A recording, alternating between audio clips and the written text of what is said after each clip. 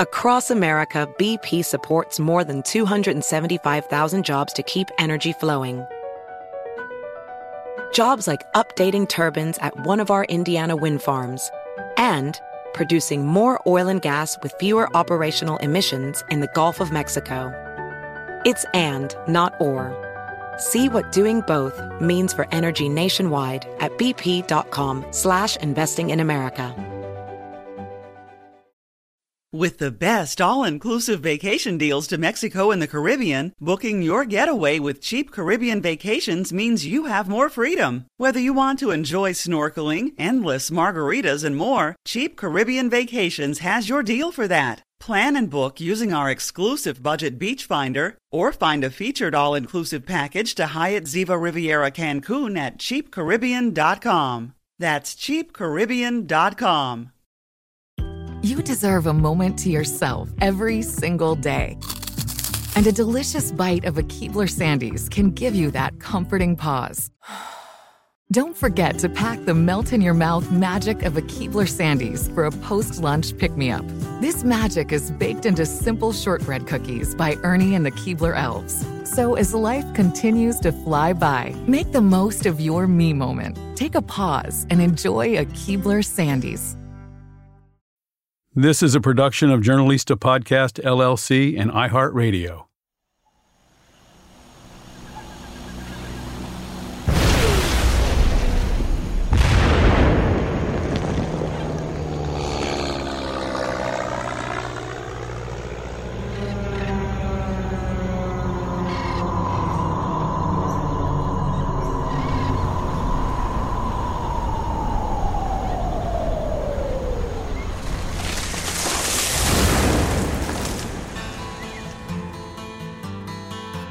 Welcome back to the Journalista Podcast. Well, the smoking gun everyone's been looking for has just been shot down by a shoulder-mounted missile. And every journalist in the Western Hemisphere is after that story.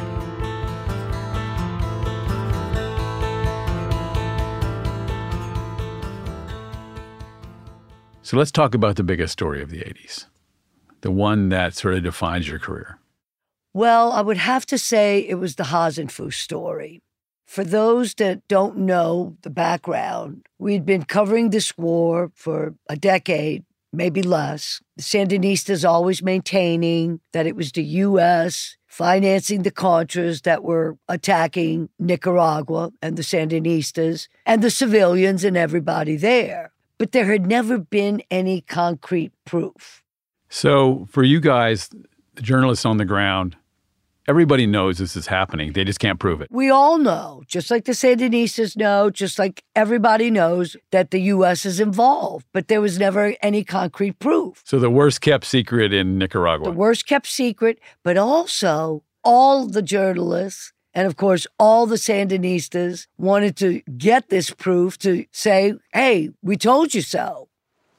One day, I'm in Miami on vacation, took my son, Chicho. I'm on vacation, but I'm still hanging out at the CBS bureau. It's like we can't get away from it, you know? So I believe it was a Thursday. I'm not sure, Wednesday or Thursday. I get a call from someone in Nicaragua saying, have you heard? That someone was Cookie's assistant, Alejandro Belli, a.k.a. Chelene. The day that Hasenfuss came down, I was in the office. Cookie wasn't. I got the phone call, and we were the first service that got the phone call. It was the Ministry of Defense and the Army. We knew very well Rosa Passos, who was in charge of doing Relaciones Públicas del Ejército. Her office would call in asking for Cookie. Cookie wasn't there, so they know me. And they say, we are organizing a pool of the networks. We cannot take everyone. We're asking you to lead it. But that is her connection. They trusted her, I feel. And of course, she had better connections. Of course, she would shmush Daniel when she would be there, The Sandinistas have proof now that the U.S. is involved because they caught an American associated with the CIA kicking out supplies over Contra territory. From a plane. Correct. So basically, the back ass of the plane is open and he's kicking out. He's kicking. This was this guy's specialty. He kicked out supplies. He kicked out propaganda over Sandinista territory because you want to win over the Sandinistas but he also kicked out supplies for the Contras. The plane gets shot down. The pilot and another person on the flight didn't have parachutes. But this guy, Eugene Hasenfuss, for some reason made the decision before he left to wear a parachute, which saved his life. So when the plane gets shot down, it crashes, the pilot and the other guy were killed instantly. Hasenfuss parachuted into Sandinista territory. This poor guy, he's the low man on the totem pole, a grunt, a kicker, which wasn't a very big, important job. Certainly not glamorous. Not glamorous. He survives because of the parachute, but he is convinced that as soon as he's caught, he will be shot on sight. So he's hiding in some shack. Of course, the Sandinistas come upon him. He's still convinced they're going to kill him, and they don't, because they also knew what they had. This was the first time that these guys are going to be able to prove positive with a human being that the U.S. was involved in the war. You may have seen the iconic photo of Hasenfuss being led out of the jungle by Sandinistas. Lou DeMatteis tells us how it came to be. So we're flying in. Of course, it's out in the jungle. The helicopter's got to land at the highest point to be like a hilltop that's been cleared by the Army guys so the helicopter could land. As we were coming in, I could see down by the river some activity, and I saw a really tall guy, and there were some shorter guys in Army fatigues. And so I thought, well, that must be the guy. So we're getting off the helicopter, and the Army public relations guys are going, we want to have a press conference. Everybody over here, we're going to have a press conference. But I mean, as I was flying in, I saw the destroyed plane, and I saw it, and I saw the tail section, the fuselage, and I saw some soldiers over there, and I said, well, what am I going to do? I'm going to wait in this press conference, or am I going to go get photographs? And I remember I was running towards where I had seen the plane, and I saw all these boots, all these Army boots. And I remember thinking, well, what are all these Army boots doing out here? This is very strange. And of course, I realized later is it was a Contra supply plane, and that was part of what they were supplying these guys with, arms and munitions, but also, things like Army boots. I got to where the tail section was, and a big part of the plane, they were pulling rifles out. And then there was a guy on the tail section. He was sort of guarding with his AK-47. So I saw this tarp over these bodies, and I could see like boots sticking out from the tarp. Those are guys who didn't make it. I took the pictures of the tarp, with the boots sticking out, and I took some other stuff. As soon as I got back, and there was a whole line of, there were probably 3 TV crews, and there were a bunch of photographers. But then we saw from down where the river was, which was the low point, we saw them bringing Hasenfuss up the hill to where the helicopters were. They had his hands tied, and then they were leading him, and so I just started photographing. Lou's photograph became as synonymous with the Iran-Contra affair as the one with Oliver North standing in front of Congress with his hand in the air. This moment was the beginning of the unraveling of the Reagan administration's illegal operation to fund and supply the Contras. It turns out the guy who was in front, bringing him up the hill, which you see in that photograph, he is actually the one who fired the shoulder-mounted missile, the SAM, that hit the plane. He was being rewarded for this incredible feat. They brought him up. They let John ask a couple of questions. That's John Sisaloff, the CBS producer you've met in earlier episodes, like when Cookie was busted for having some weed. The Quaker. The first question was, can you tell us your name? My name is Gene Hasenfuss. Where are you from? Marinette, Wisconsin. Can you tell us how you came to be here? Shot out of the sky. He didn't know what they were going to do to him. When you see the iconic photo, if you look at him, he looks really worried because he thought there was a good chance they were just going to blow him away. But when he saw the journalists, then he relaxed. I'm sure he thought, Well, I guess they're not going to kill me. I guess they're going to make it out of here because they're not going to shoot me in front of these journalists. Yeah, and his whole demeanor changed. And then, like I said, I mean, it was his moment. I mean, it's a great line. He said, I got shot out of the sky. I mean, you know, it was almost like a movie moment, but it wasn't. It was reality. The Washington Post wrote this about the historic moment. Captured American put on display by Nicaragua.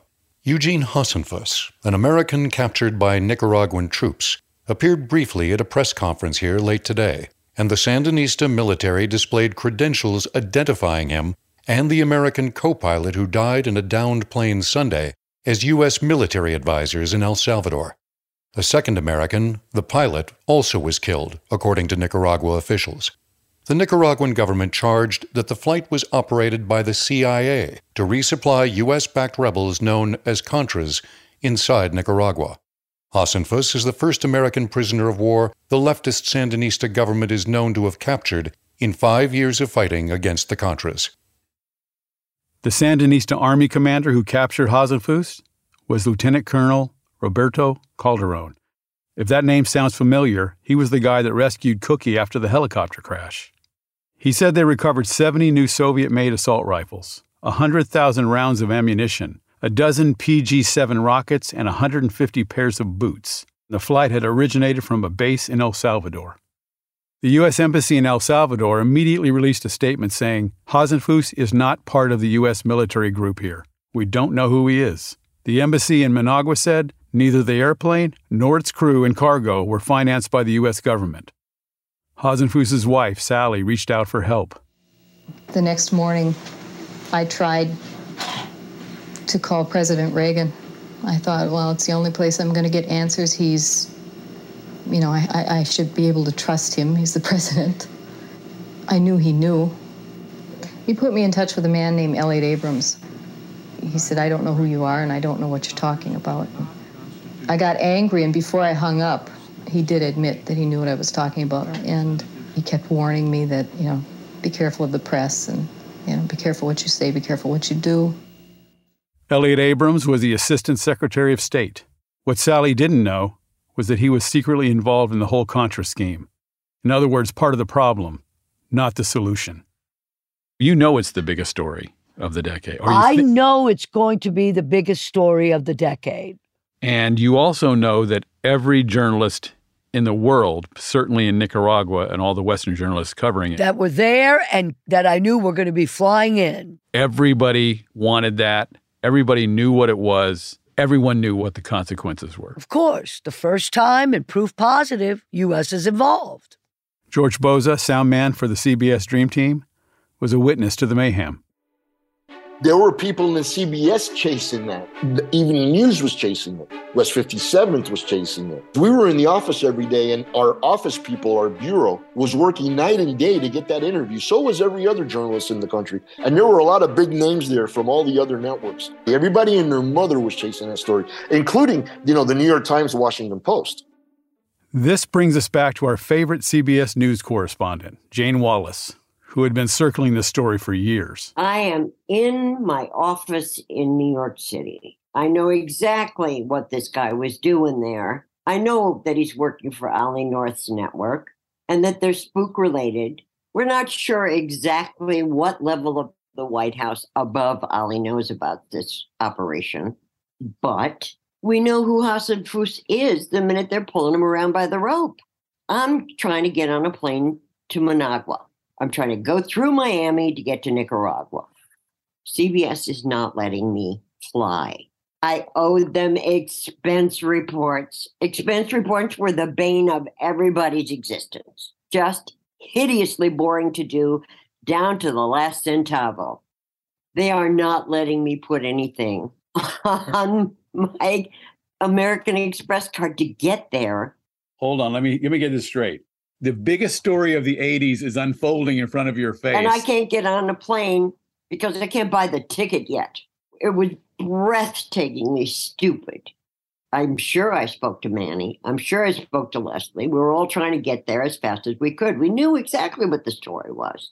I mean, you know, not the guy's details in his hometown, but we knew what he was doing there. and why he fell out of that plane when he hit the ground. It was so frustrating.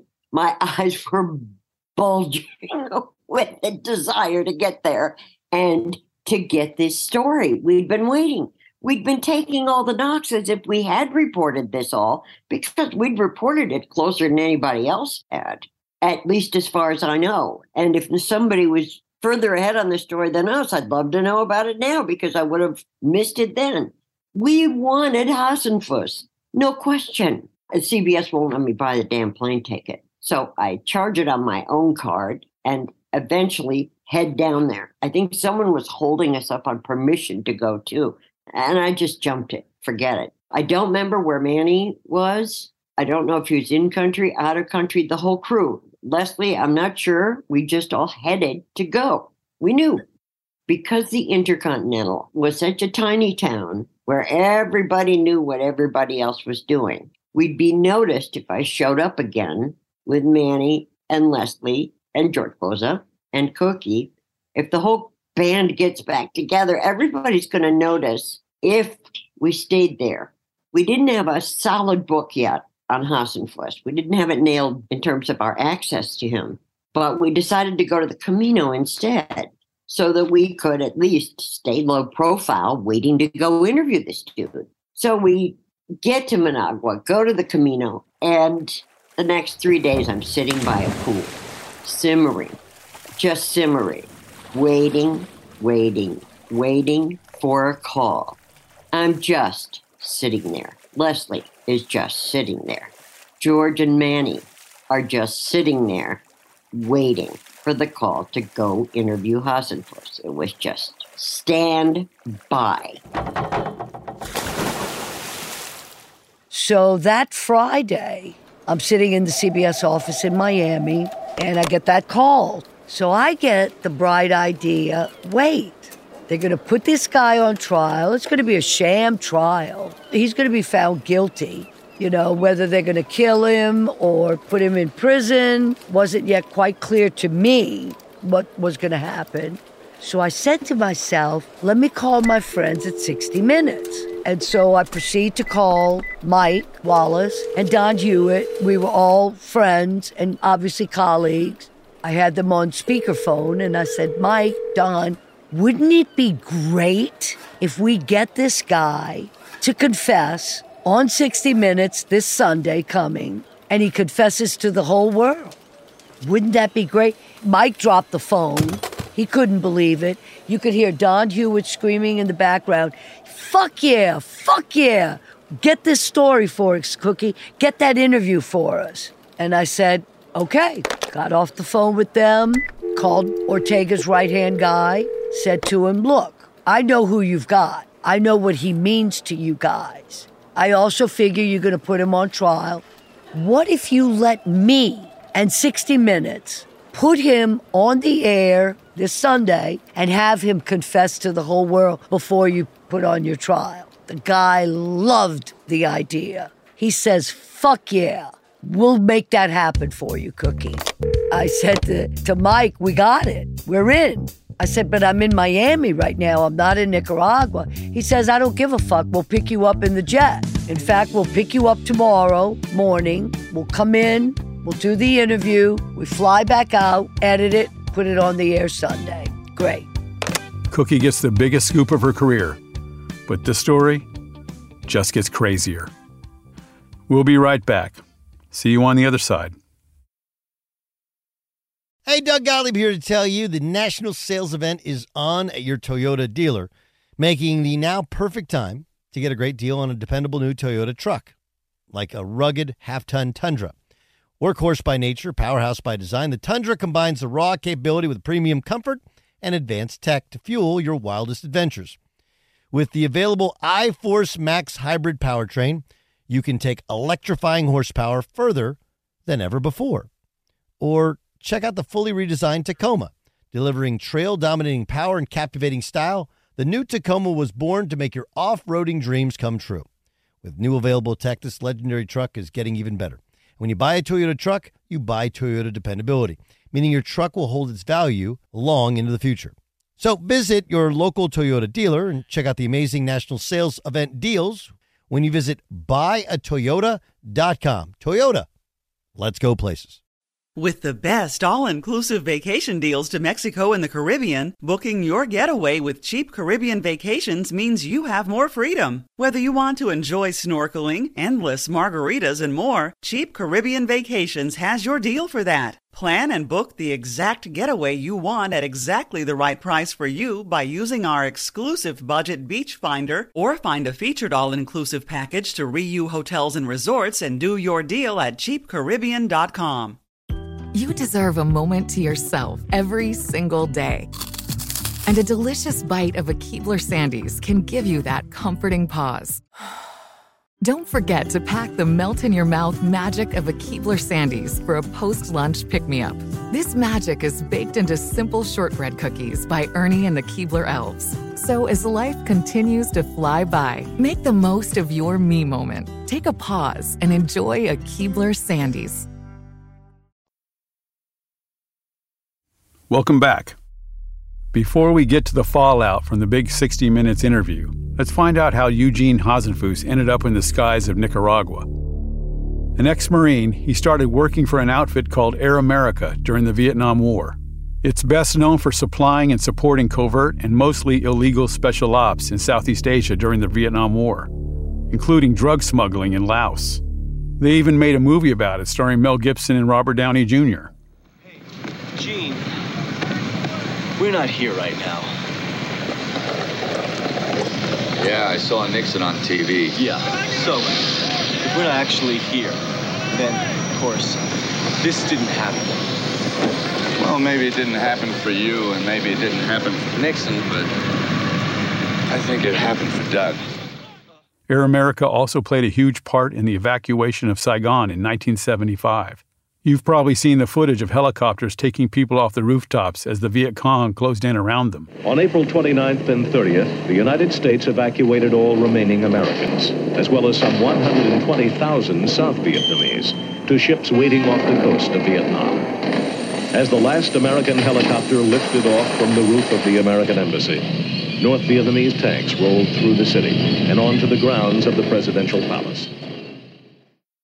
There's a famous photo of that effort that, like the Hasenfuss picture, became a symbol of the failure of another U.S. intervention. Air America helicopters were among the last flights out. They have quite a history. Eugene Hasenfuss was proud of his service. I loved Air America, and I loved for anything that our country will do and right, and whether it was CIA over there or whatever. This year was supposed to be another sequel of exactly what Air America was doing over in Southeast Asia, just be a different geographical location and a time sequence. But otherwise, it'd be exactly the same, working for the government. Back to our story. Last time we saw Jane Wallace, she was on pins and needles, waiting for a phone call that never came.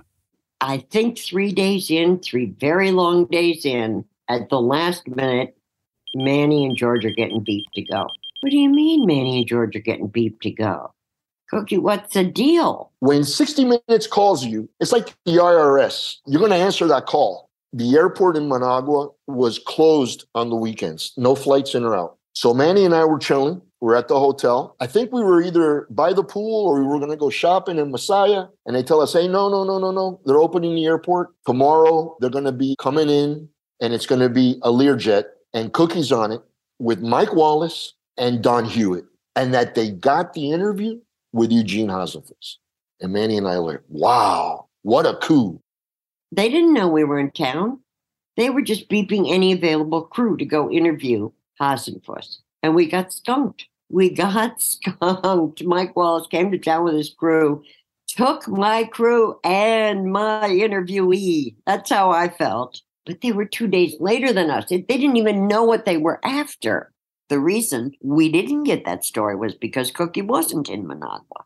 She knew what we were working on. We already knew they were running guns at the least. And it already had powder residue of cocaine around the edges of that story of running guns. We'd already traced it up to Oliver North. We knew what was going on there. I mean, the only thing we didn't have was a picture of a guy being led around by a rope in the jungle that turned out to be a redhead from Wisconsin. We were onto them. Mike and Don fly into Miami, pick me up the next morning in the Learjet, and we're flying back to Managua to do this great interview. But remember, I had been on vacation.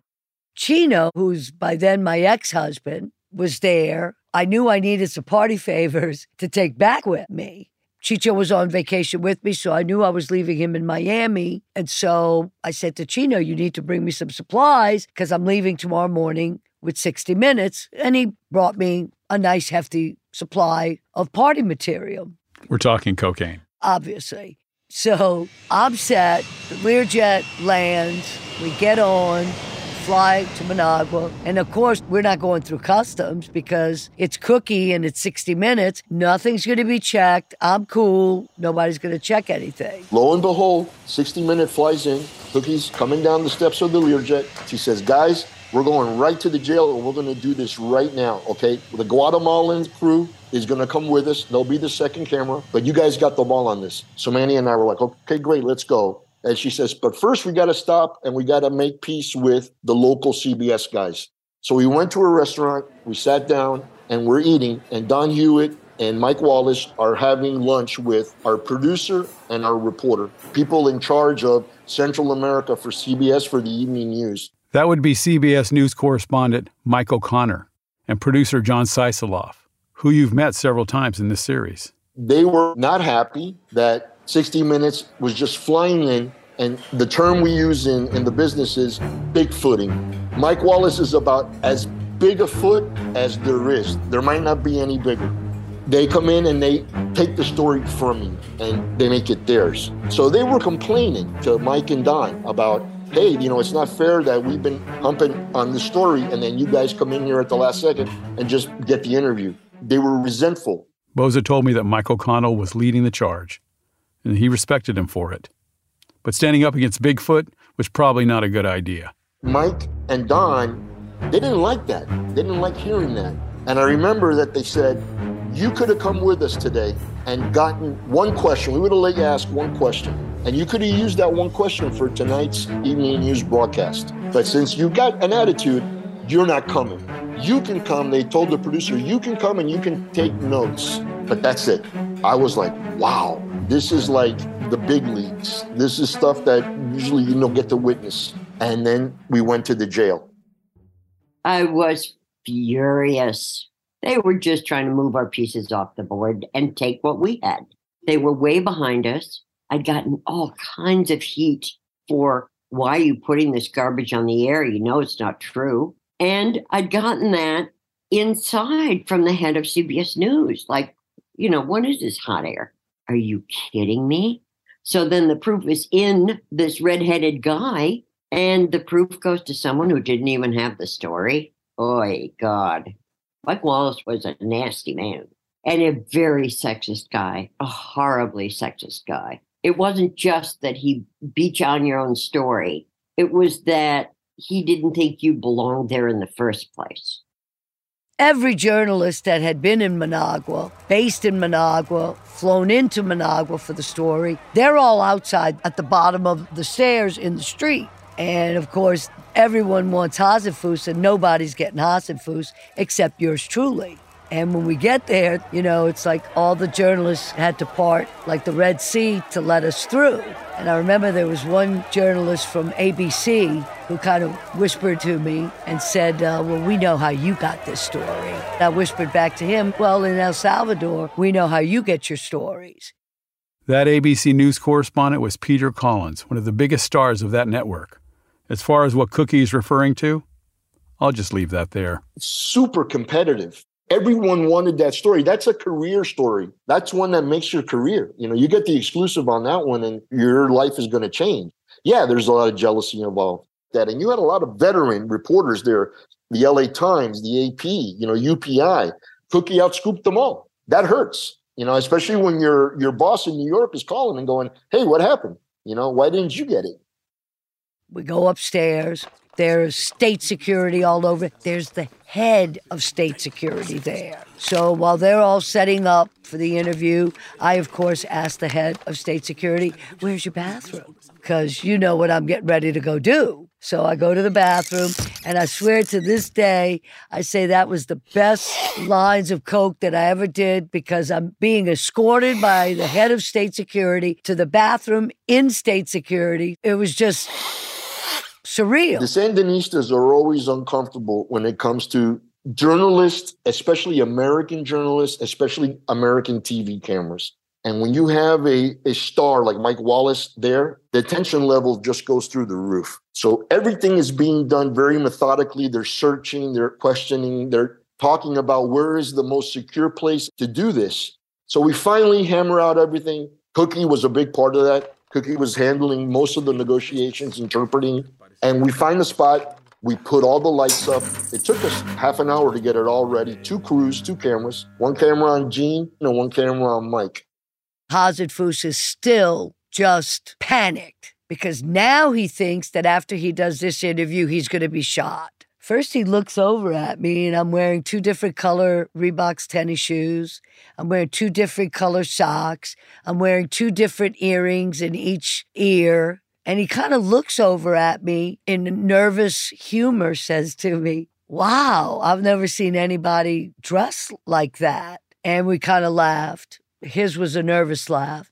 I leaned over and I whispered to him. I said, you're not going to be killed after this interview. Did you feel like the interview itself was going to be sort of a layer of protection for him?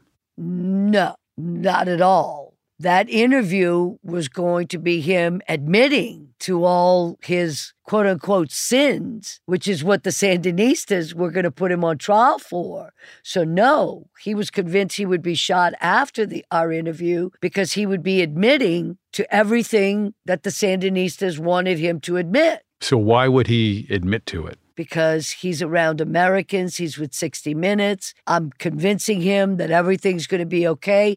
If and when you do this interview, it could be some protection because now the world will know that you exist. So I think I sort of allayed his fears, got him a little comfortable. Boom. Door opens. In comes Hasenfuss. He's shackled. They walk him around to the front of the chair. As soon as Hasenfuss's butt hits the chair, the lights go out. Right on cue. I mean, it couldn't have happened in a more timely fashion. All hell broke loose. And then proceeds what we call Murphy's Law. Everything that could go wrong starts to go wrong. The electricity goes out. Remember, we're in a third world country. One of the camera crews, one of their pieces of equipment goes out, and just slowly everything is going wrong. It's dark. You can see a little bit. But immediately, the Sandinistas are on full alert. They grab Hasenfuss. They got their guns up. I think that they actually thought that there was a rescue attempt going to happen. Like Chuck Norris was out there with the Delta Force, and they were going to come in and snatch him. So they're moving a mile a minute. In the meantime, Hewitt is standing up, and he's saying, everybody stay put. Stay put. Stay put. Nobody move. Wallace is yelling, let's move everything outside, guys. Everything. Let's just grab it. We'll do it outside. We don't need lights. Let's just go. So we're all there like frozen. Manny and I are looking at each other like, who do we listen to? Do we listen to Don Hewitt, the creator of 60 Minutes? Or do we listen to Mike Wallace? It's a death sentence. Whoever you listen to, the other one's going to get pissed off.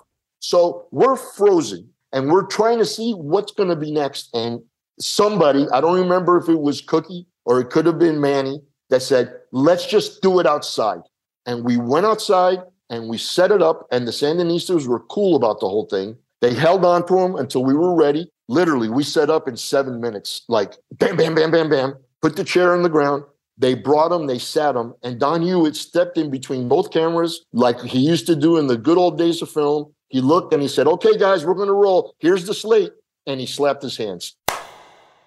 But it's starting to get late in the afternoon. We're going to lose the natural light. We're under a time constraint. We need to get this interview done. So the interview proceeds. Poor guy is admitting to everything. He's admitting that he worked for the CIA. You know, he's former military or still military. He's a kicker. It wasn't his first mission. He'd been doing that throughout the Sandinista conflict. It's not that this guy really knew any kind of, secret information or top secret things, but he knew enough to admit that he was guilty of what he had done. And we finished up the interview. It was great. He confessed to everything. Here we know he's going to confess to the U.S. audience on 60 Minutes.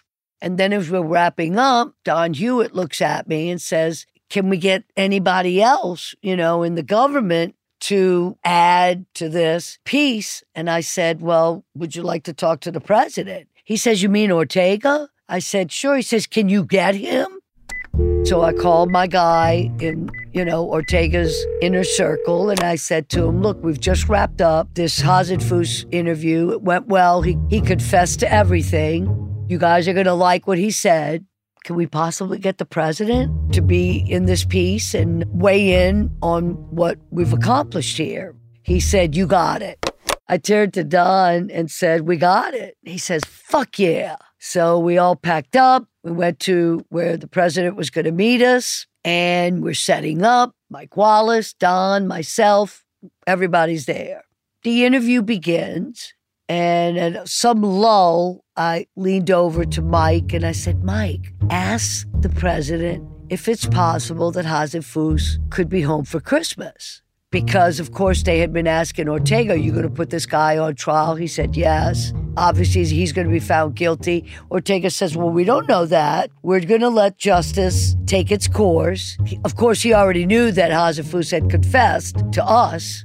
Mike's like, no, I'm not going to ask him that. I said, Mike, ask him if he's going to be home for Christmas. And Don Hewitt overheard that, and he liked that. And he says, Mike, ask the question. Semi-begrudgingly, Mike says to the president, Mr. President, is it possible after the trial that this guy, obviously he could be thrown in prison, he could be shot, is it possible that he could be home for Christmas? And Ortega smiles and he says, anything is possible, Mr. Wallace. We knew we had it. We knew this guy was going to be home for Christmas, but that was still a few months away. We got the story on both sides. It was perfect. And of course, we're getting ready to fly out back to New York to edit the piece. And it aired the next day on 60 Minutes on Sunday, and it was earth-shattering. It was a tremendous coup for CBS. Who can maneuver the government to accommodate us in this fashion? Not only accommodate us with the interview, which was brilliant, to shoot inside a secure facility in a communist country where there's other prisoners is unheard of. This all happened because, of course, it's 60 Minutes, but it's the diplomacy and the tactfulness of Cookie Hood that was able to make it all happen. Without her, that interview would have never happened, not in a million years. You think that's where this story ends? Not a chance. Cookie's just getting started. Hasenfuss was the smoking gun, but she's about to find the missing link, the money. We'll be right back.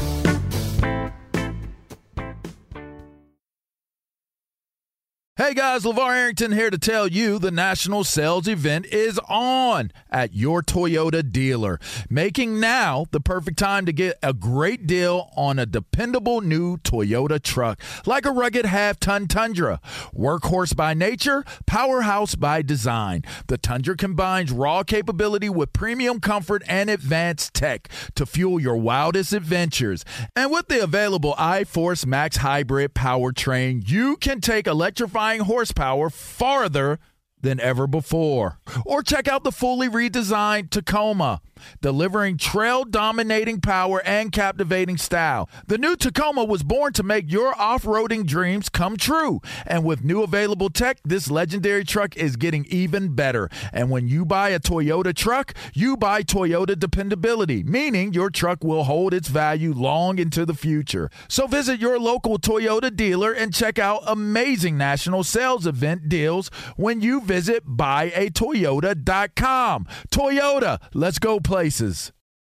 With the best all-inclusive vacation deals to Mexico and the Caribbean, booking your getaway with Cheap Caribbean Vacations means you have more freedom. Whether you want to enjoy snorkeling, endless margaritas, and more, Cheap Caribbean Vacations has your deal for that. Plan and book using our exclusive budget beach finder, or find a featured all-inclusive package to Jamaica and do your deal at cheapcaribbean.com. That's cheapcaribbean.com. You deserve a moment to yourself every single day. And a delicious bite of a Keebler Sandies can give you that comforting pause. Don't forget to pack the melt-in-your-mouth magic of a Keebler Sandies for a post-lunch pick-me-up. This magic is baked into simple shortbread cookies by Ernie and the Keebler Elves. So as life continues to fly by, make the most of your me moment. Take a pause and enjoy a Keebler Sandies. Welcome back. Cookie should have been heading back to Miami to finish her vacation with Chicho, but she wasn't done, not by a long shot.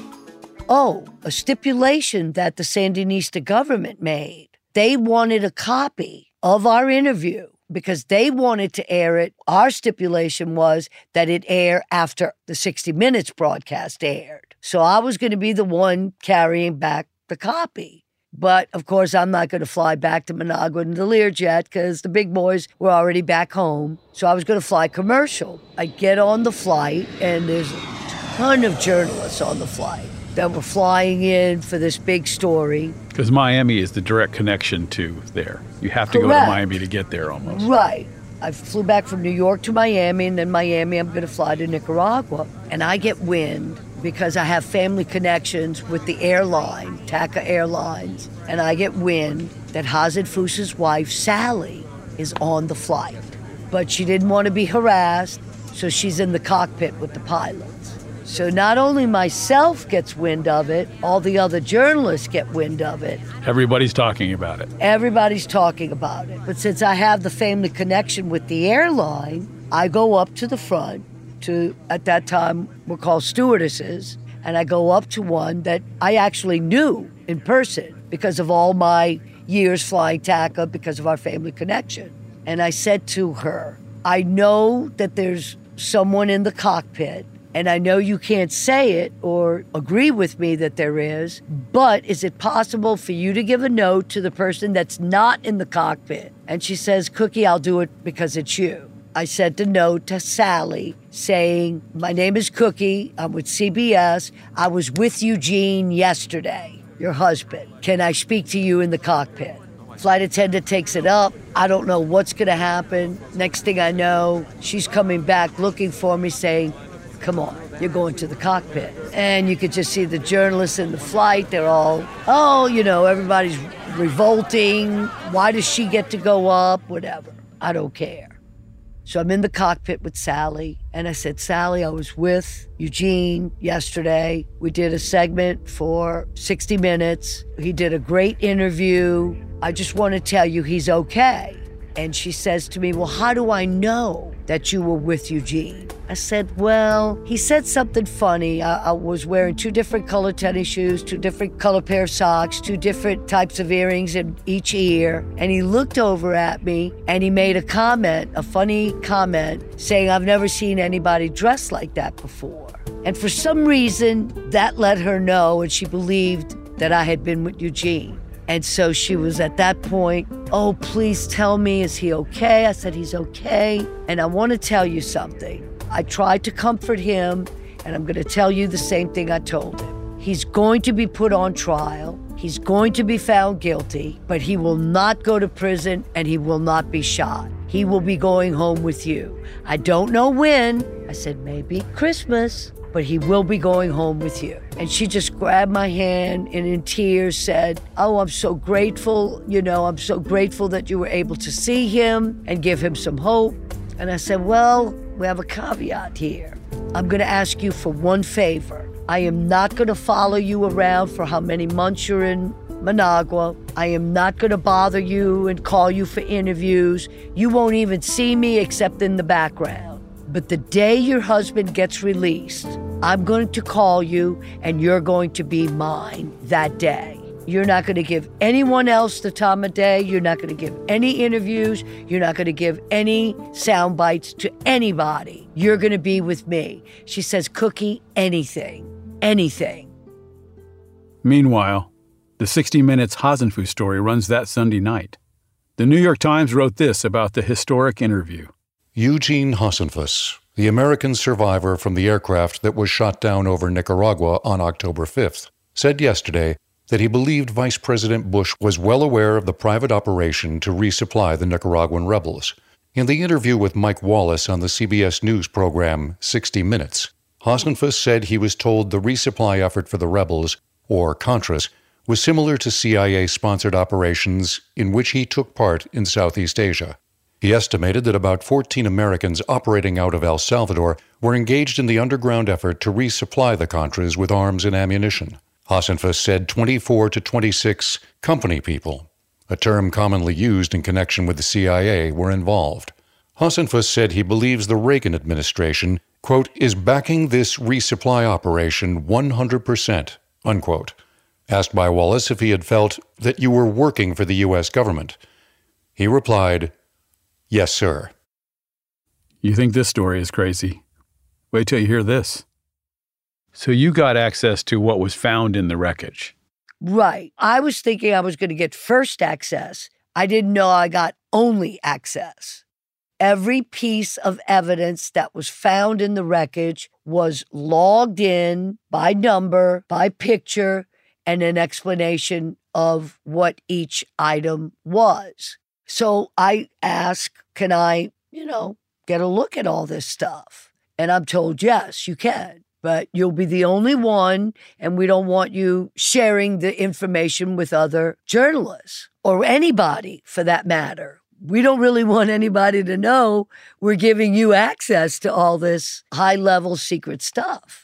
So I spent the whole day going through, little things, big things, minutia. What kind of stuff was Well, some of it said that it was from the pilot. Some of it was from the second victim of the crash. And some of it was Hasenfus' stuff. I think like they had his parachute and maybe some of the things that he was kicking out and hadn't yet completed. Apparently the pilot had a briefcase with him. He didn't think he was going to get shot down and killed. And in this briefcase is just a slew of paperwork and business cards and just a ton of stuff that who knows what it was. So I come across this business card, and this business card on the front was from a Swiss bank.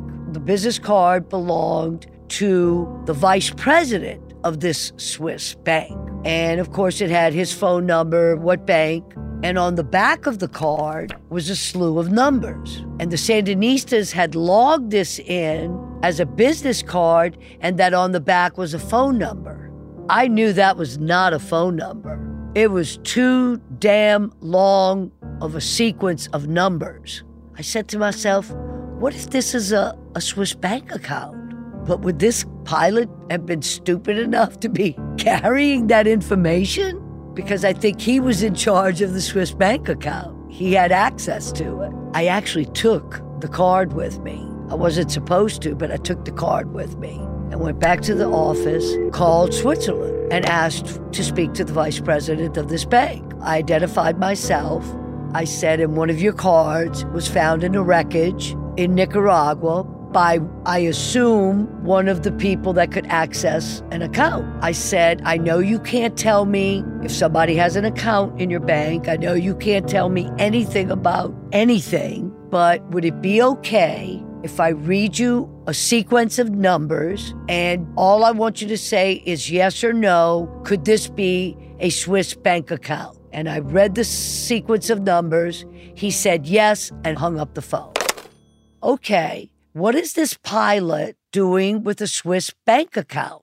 I just knew there was a lot more to the story because we still don't know about the Iran-Contra connection at this point. But we now know there's a Swiss bank account that this guy that obviously worked for the CIA has access to. So I remember calling Miami and I remember calling New York. I said, it may be nothing, but I think it's something big. And I explained to him what I had.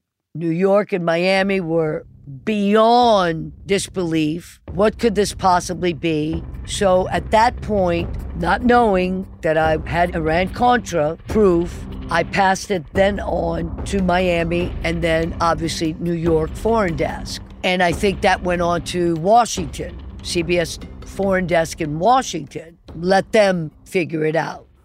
About a year later, this happened. More than 2,000 pages of Swiss bank records, considered crucial to the criminal investigation of the Iran-Contra affair, were turned over in Switzerland yesterday to aides to independent counsel Lawrence E. Walsh. The records are expected to provide Walsh's office its first direct access to the secret Swiss bank accounts used by fired National Security Council aide Lieutenant Colonel Oliver L. North and his assistants to divert funds to the Nicaraguan Contras from the sale of U.S. arms to Iran. Now, I've got to say, yes, I was a part of this blowing the whistle on Iran-Contra, but there were many journalists based in Nicaragua. There were people in Washington. In fact, a very close friend of mine, Leslie Coburn, was at the time writing a book about this whole Iran-Contra connection. Everybody was coming at it from a different angle. People were coming at it from different countries. So I want to make it quite clear, I'm not the only one. Everybody was involved. So all this goes down. So whatever happened with Sally and Eugene? Okay, so for the next few months, there's the trial. Everybody knew it was going to be a sham, that he was going to be found guilty. And now they've got the 60 Minutes piece as evidence because he's confessing to everything. So the trial goes on. It's every day, sweltering heat. Sally Hasenfuss was just trying to get through it. It's hard. It's really hard. We've gone through one trial. I think we're looking forward to another trial. Not literally, but I think it's something that has to be done. We need to get through this, get it over with.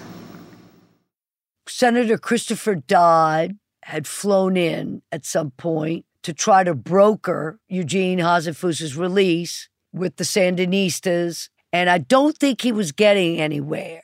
The talks were ongoing. I don't think he knew where they stood at this particular moment that we're going to talk about. So I get a call before dawn from Ortega's right-hand guy, and he tells me, today's the day. It's going to happen. And I'm like, what's going to happen? And he says, you know what I'm talking about. Today's the day. So I put down the phone. I call Senator Dodd, wake him up. I tell him, today's the day. He's getting out. He goes, what do you mean? I said, they're letting him out today. Of course, I wanted him to feel like he had been the one that accomplished the release. I said, whatever you did, whatever you said, it worked. They're letting him out today. So I hung up with him. And then my final call was to Sally Hasenfuss. I wake her up. And I said, Sally, hate to wake you up, but today's the day. What? What day? I said, Sally, remember I told you that I didn't know when, didn't know how, but that you were going to be taking Eugene home? She says, yes. I said, today's the day. And do you remember the promise you made me? And she says, I think so. I said, you promised me that you were going to be mine.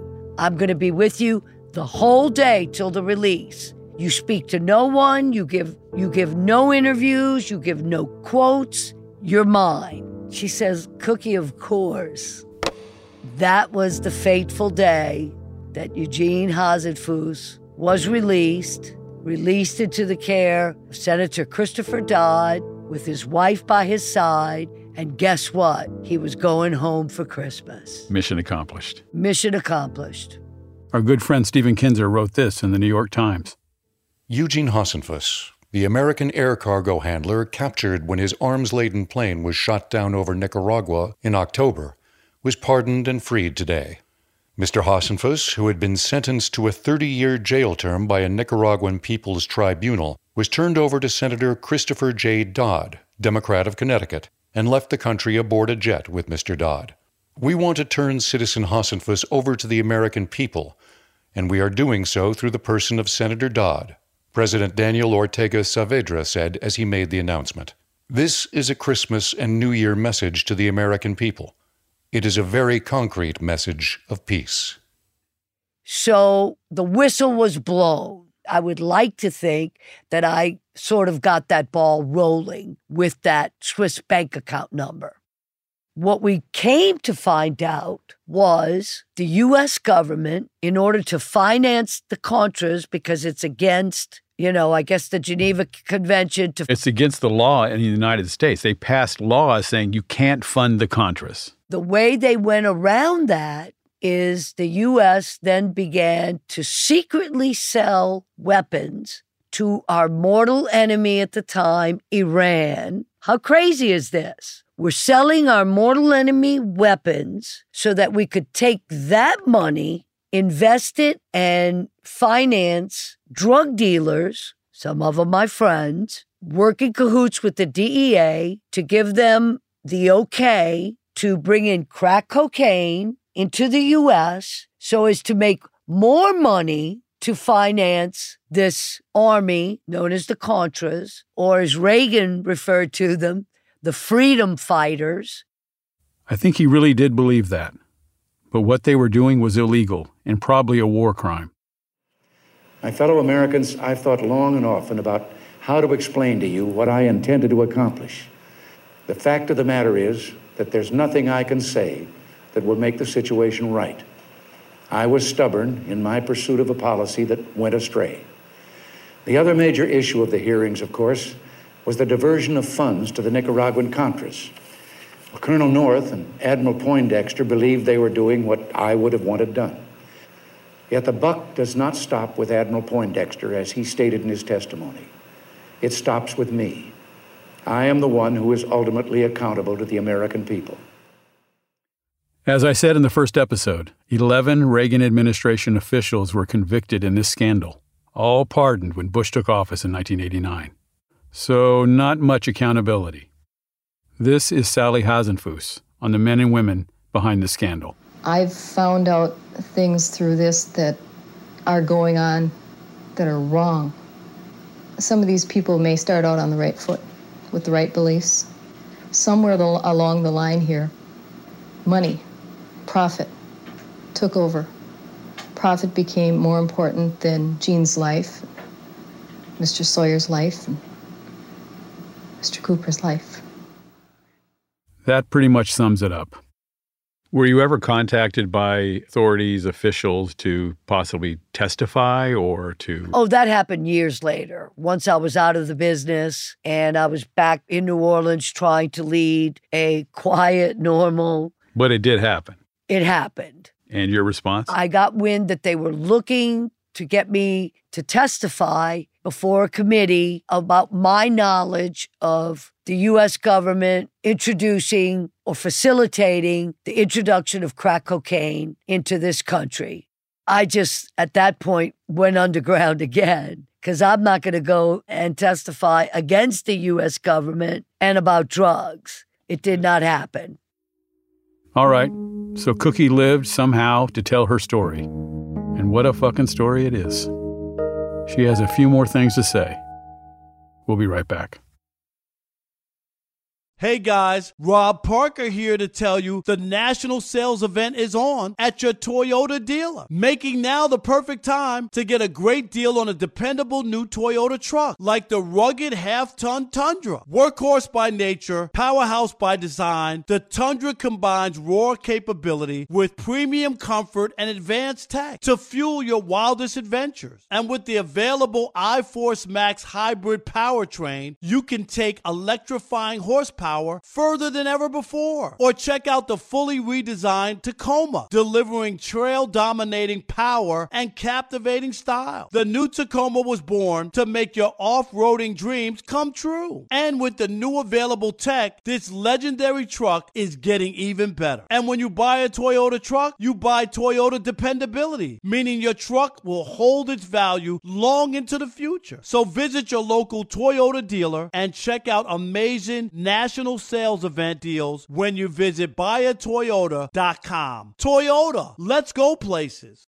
With the best all-inclusive vacation deals to Mexico and the Caribbean, booking your getaway with Cheap Caribbean Vacations means you have more freedom. Whether you want to enjoy snorkeling, endless margaritas, and more, Cheap Caribbean Vacations has your deal for that. Plan and book the exact getaway you want at exactly the right price for you by using our exclusive budget beach finder, or find a featured all-inclusive package to Riu Hotels and Resorts and do your deal at cheapcaribbean.com. You deserve a moment to yourself every single day. And a delicious bite of a Keebler Sandies can give you that comforting pause. Don't forget to pack the melt-in-your-mouth magic of a Keebler Sandies for a post-lunch pick-me-up. This magic is baked into simple shortbread cookies by Ernie and the Keebler Elves. So as life continues to fly by, make the most of your me moment. Take a pause and enjoy a Keebler Sandies. Welcome back. It's been a hell of a ride. Before Cookie finishes telling her story, we have one more guest. Justin Wolf. You remember, the Tulane history professor who looks like the bass player from ZZ Top. Hey, Steve, how are you doing? How you doing? Resident expert on Nicaraguan history and Central America and professor at Tulane University. Hasenfuss falls from the air and changes everything. Tell us about that. Yeah, I like that. Hasenfuss falls from the air and everything falls apart. When I think about Hasenfuss, it's like thread or a piece of yarn in the sweater. It's just kind of starting to come out. You know, and I think the Reagan administration and everyone involved thought, like, well, just pull that and clip it off and we'll be done. But they kept pulling and pulling and the whole thing just fell apart. I think in Nicaragua, Hasenfuss was just like icing on the cake. It just confirmed everything that they already knew. I think for the Sandinistas, it was really hard to figure out where an end game could come. I think that they really wanted to gain the moral high ground, and Hasenfuss gave them an opportunity to do that. I think for Nicaragua, that's really the primary consequence. It gave them breathing room. It shifted the focus in the U.S. back to kind of the U.S. government playing the kind of Cold War games that it had long been doing, and allowed them to come back in the U.S., if not as the good guy, at least as the beleaguered small nation that they were. What do you think Iran-Contra ranks in the big scandals of the recent, say, last 50 years? You have Iran-Contra, you have Trump-Russia, you have Watergate, you have January 6th. January 6th. Where does it rank? In terms of the effort and its illegality and how deeply it went, it's actually one of the worst, right? When you think about Watergate, I mean, it was small potatoes, right? A break-in. You know, they always say it's never the crime, it's the cover-up. It was the crime. The CIA is breaking the law. The Reagan administration, all up and down the chain, is breaking the law. And they knew it. Right? They thought, we're the executive, we know best. These guys are, you know, either fools or pansies or whatever it is, and we're just going to do what needs to be done. There is one person that we haven't talked too much about in this podcast. Tell me about your daughter. Well, Alexandra, very special.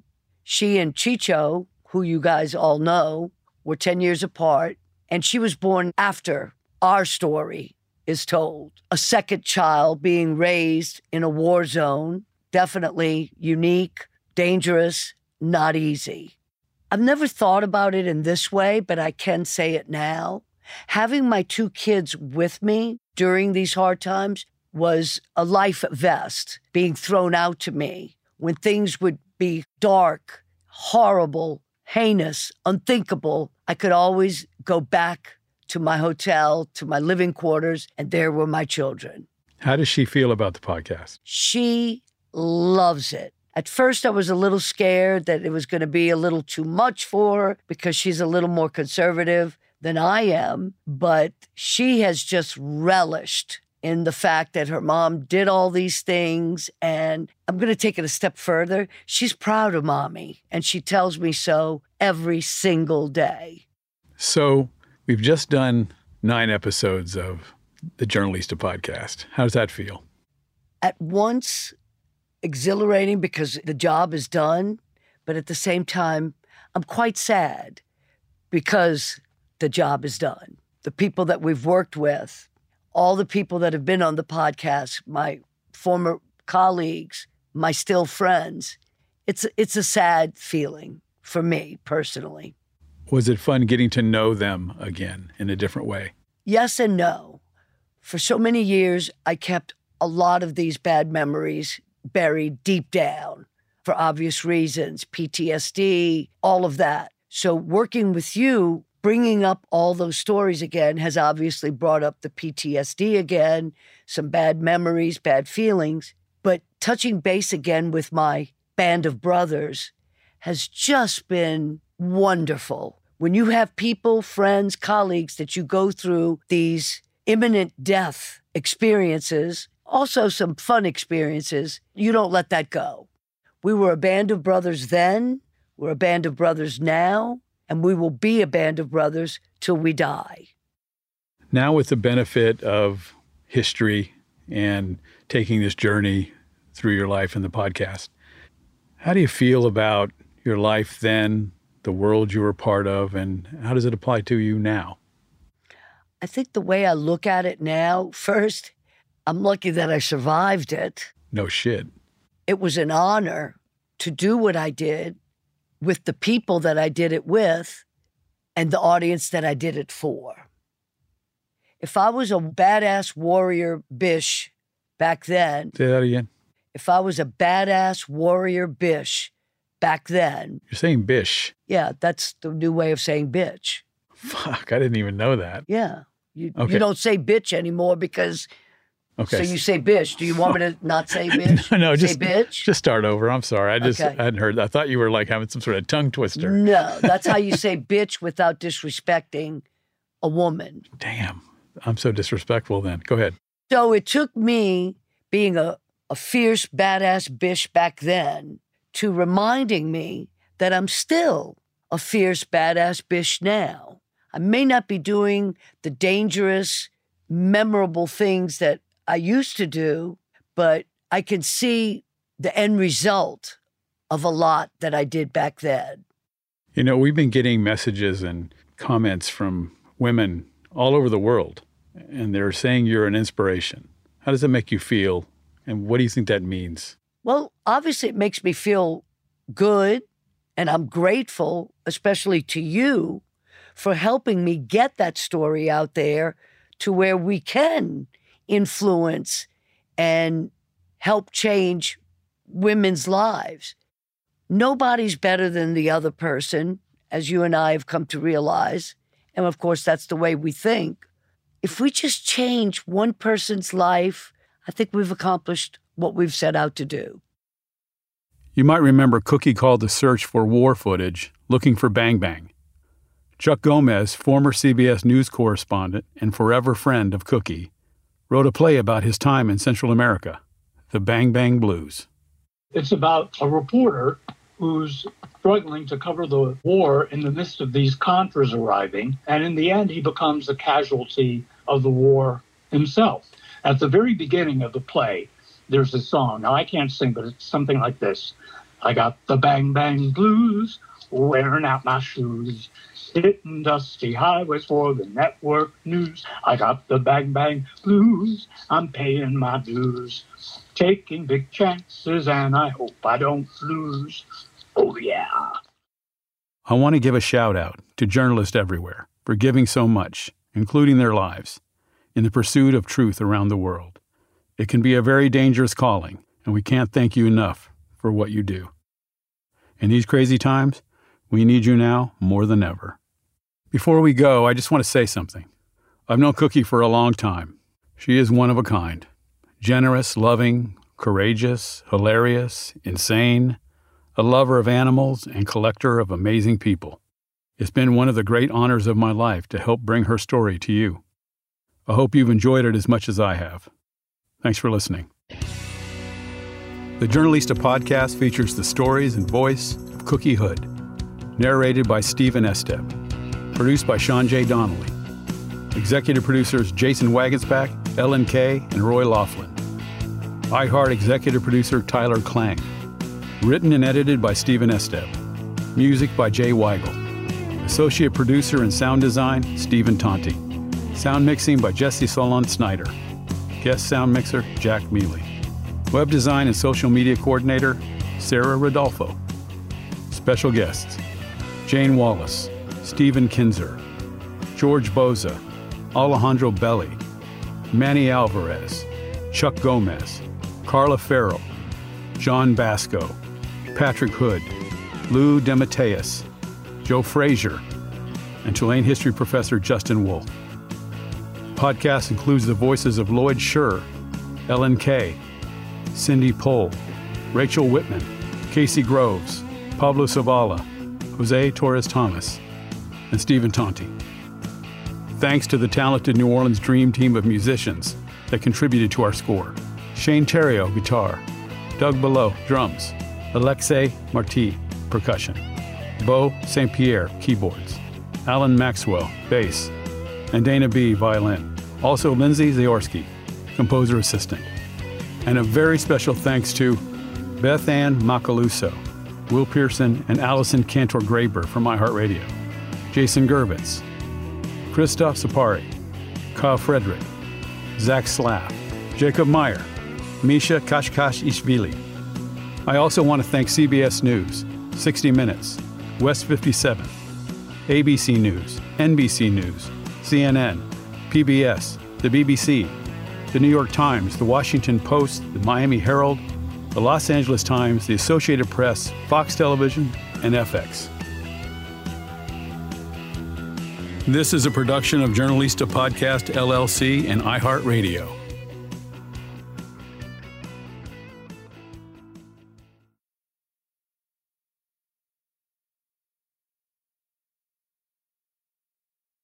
Does money stress you out? Let Facet flip your financial chaos into clarity. Finding Facet immediately put us at ease. Facet's innovative approach to financial planning ensures your money works as hard as you do, enabling members to experience the joys of having your finances in order. That makes us Facet for life now, I guess. Visit Facet.com, FACET.com to learn more. This ad is sponsored by Facet. Facet Wealth is an SEC registered investment advisor. This is not an offer to buy or sell securities, nor is it investment, legal, or tax advice. These testimonials are from current Facet members who are not compensated. All opinions are their own and not a guarantee of a similar outcome. With the best all-inclusive vacation deals to Mexico and the Caribbean, booking your getaway with Cheap Caribbean Vacations means you have more freedom. Whether you want to enjoy snorkeling, endless margaritas, and more, Cheap Caribbean Vacations has your deal for that. Plan and book using our exclusive budget beach finder, or find a featured all-inclusive package to Hyatt Ziva Riviera Cancun at cheapcaribbean.com. That's cheapcaribbean.com.